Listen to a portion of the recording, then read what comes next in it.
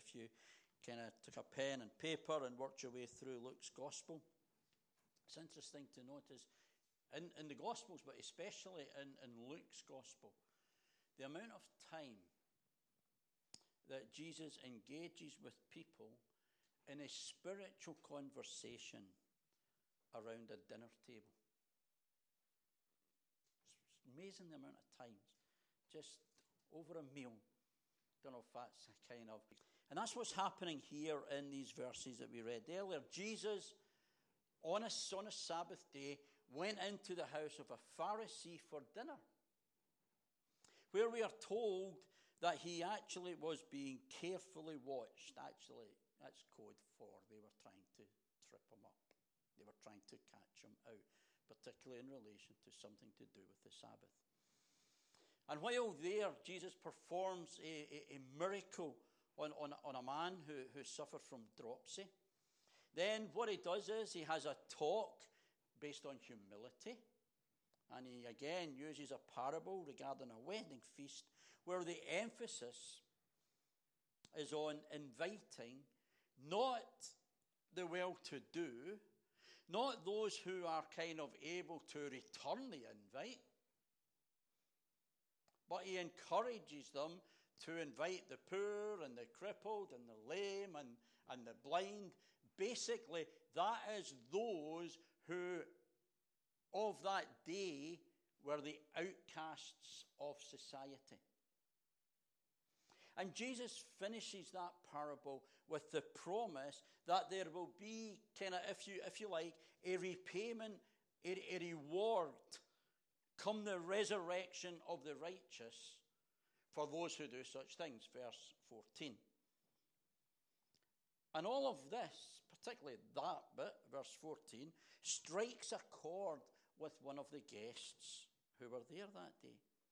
And he makes a statement. And he says, "Blessed is the man who will eat at the feast of the kingdom of God," or in the kingdom of God. And it is following that statement that Jesus then tells the parable that we've just read. I happen to think that it is more than likely that the man who made that statement was being a little bit self-righteous, kind of believing that no matter what, he would be among those that were going to be sitting at the feast in the kingdom of God. And in many ways, that is what lies at the heart of this parable. It is a challenge to those who just presume that they are in line for such a blessing, especially the Jews. Because the previous chapters show us Jesus giving repeated warnings to the nation. And we can see here in this parable, in some ways, if you like, the Jews being amongst or cited as the first who are being invited, and then the second kind of invitation, the extended headings before we spend time around the Lord's table. The first is this: notice that there were invitations that were extended. This great banquet has been prepared. And the man who is holding the banquet, the host, if you like, has already invited many guests. And so it is important as we read this parable that we understand that invitations have already gone out. Now, as then, there is a lot of event. And what would have happened in that time of Jesus is that there would have been an initial invitation to which people would have responded. And then, as we will see, when the time comes, when the banquet is ready, the master would then send out a servant telling them, reminding them that the feast has begun. It was a kind of double invitation. If you think back to our studies in Esther, we see that when Esther invited Mordecai and no, it wasn't Mordecai, it was Haman. We invited Haman and the king. There is a double invitation, both Esther 5 verse 8 and Esther 6 verse 14. And one of the scholars tell us that at this time, that in Jerusalem at this time, no man would have went to any banquet unless they had been invited twice. So before we get to our next point, we need to realize that actually an invitation already has been not only extended, but actually has been accepted. And I say that because the servant knew who to go to. He knew who to go to in order to tell them that, look, remember that banquet you're invited to? Well, everything's ready. You're not going to go and tell somebody to come to a banquet who has not been invited or who had refused the invitation. So people who heard, people who received the invitation, for them that time has now come. An invitation is extended. Here, as we move forward, in many ways, here is, if you like, a foretaste of the greatest of all banquets. And the invitation is extended. Will you come? Will you dine? Jesus says, do this. Remembrance of me. This is but a foretaste of what lies ahead. Invitation extended. But the parable, like all parables, takes something of a twist.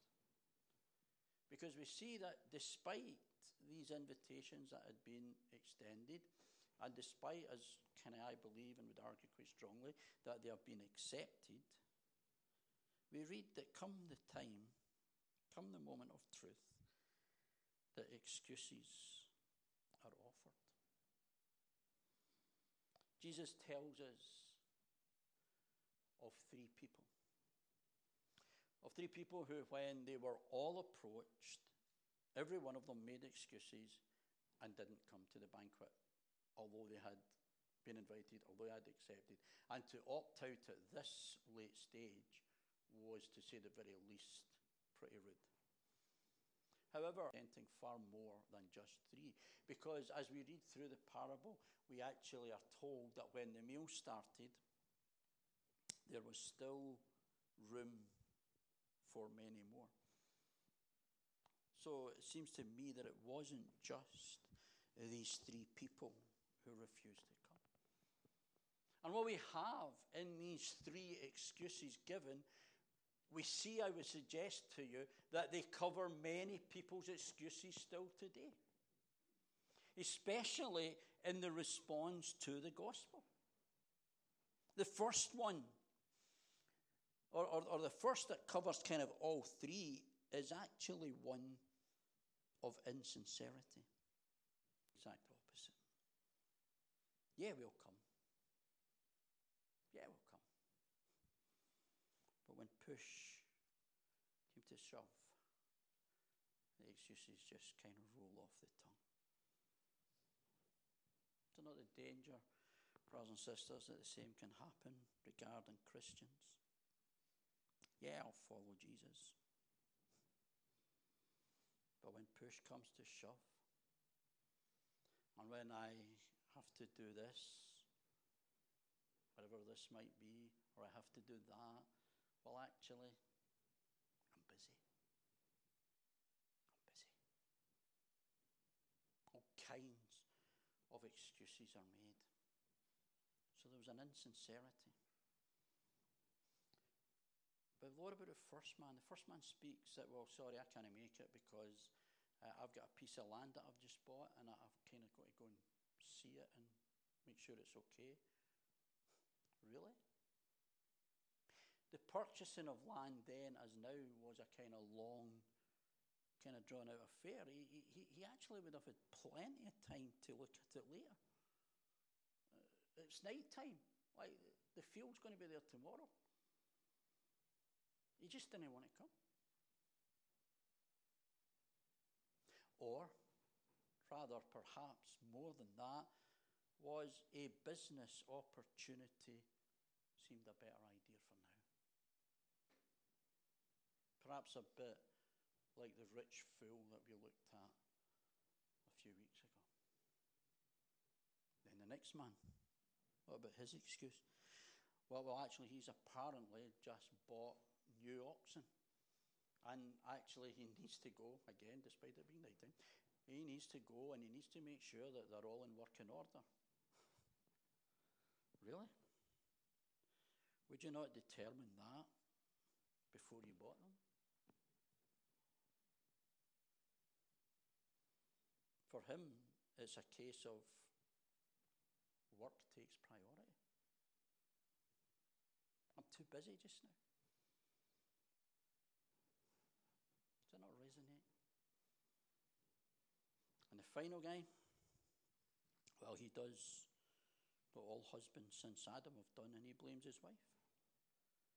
He shifts the blame. We're all good at that in a whole variety of disguises. And the one thing of going to the banquet, no doubt thinking, well, there will always be another invitation. Riches, and the seeking and chasing after them. Work, I have to do this, no time. Shifting the blame. Beware of excuses. You see, we really need to see here in this parable Jesus as the master. Jesus who is inviting.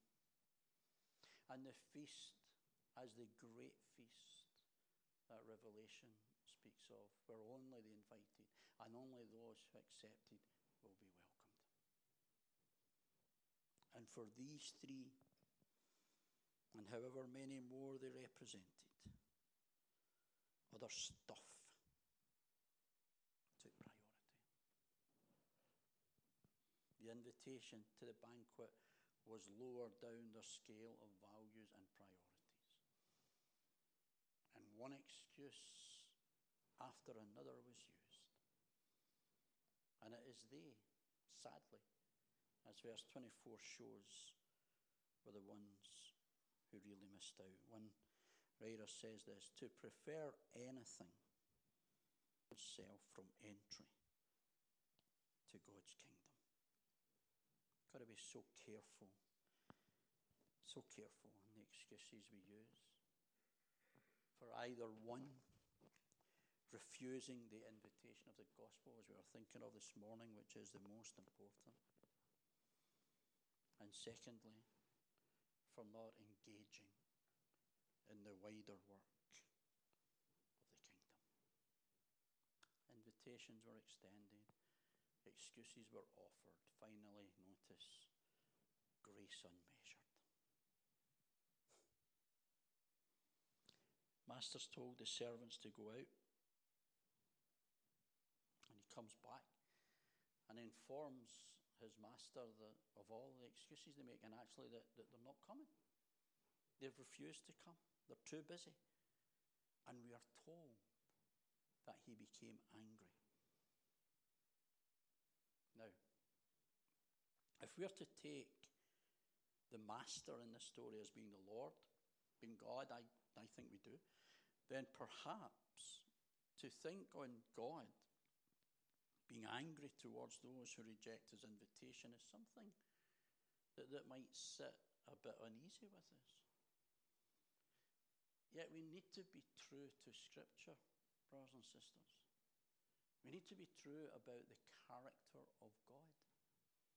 And we need to accept that anger, holy anger, is part of his character.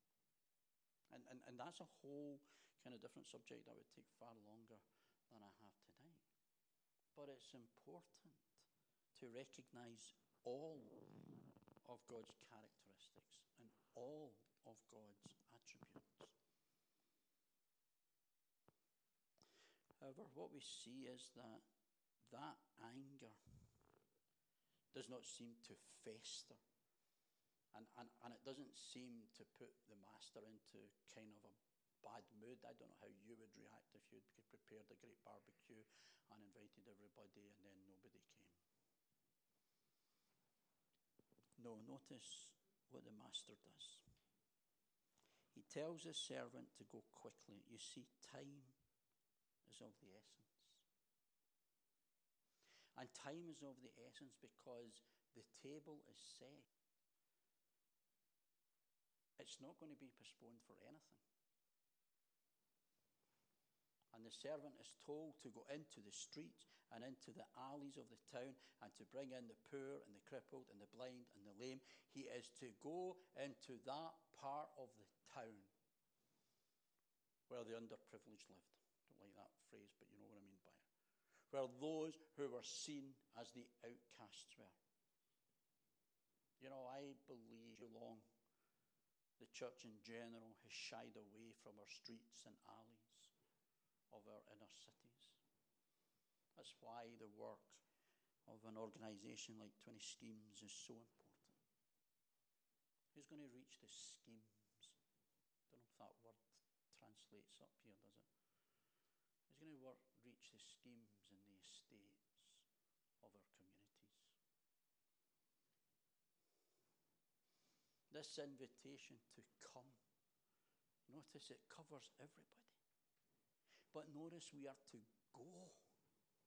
And so the servant obeys his master. It's always good to obey our master. The servant obeys, and guess what? They come. But notice, still there is room. Still there is room. I was kind of reminded, I scribbled it down in my notes as I was going over it this evening, but there's an old hymn that talks something along the line. There's a wideness in God's mercy. A wideness. Well, again, you can't ignore the go of the gospel. It's the first two letters. And this time, the servant is told to go to the road and to the country lanes. Basically, he's told to go to the equivalent of that today would be go to the homeless.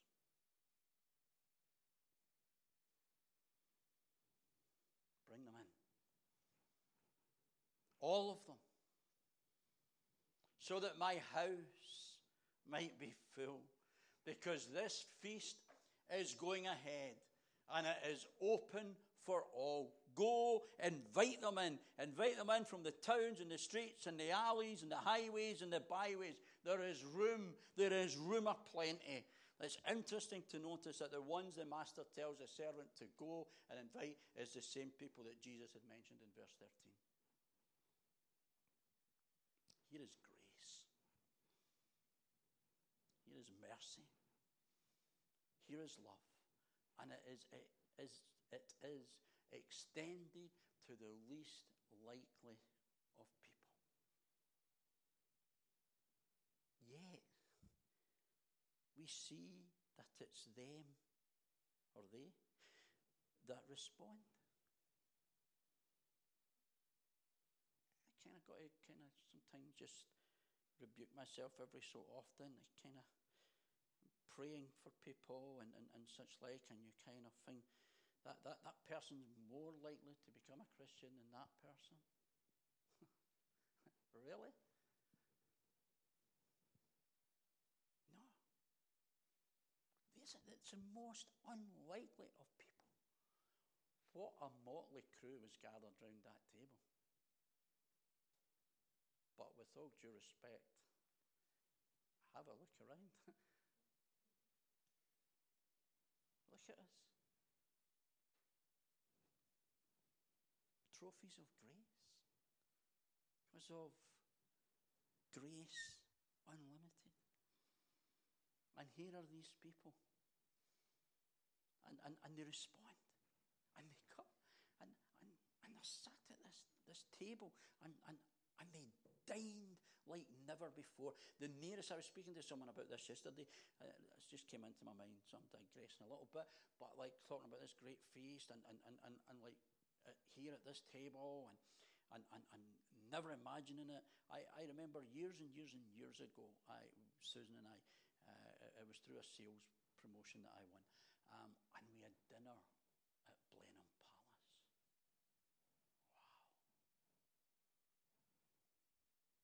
Wow. But I tell you, and like these people just probably couldn't believe that this was happening to them. Yet, what did they do? They just responded to the invitation to come. And they were there in the Master's house, feasting at the great banquet. I sometimes have to, as it were, just kind of stop and wonder that God in his grace and in his mercy and his love called out, reached out to me, even when I had no time for him. He invited me. The invitation was extended. He called me.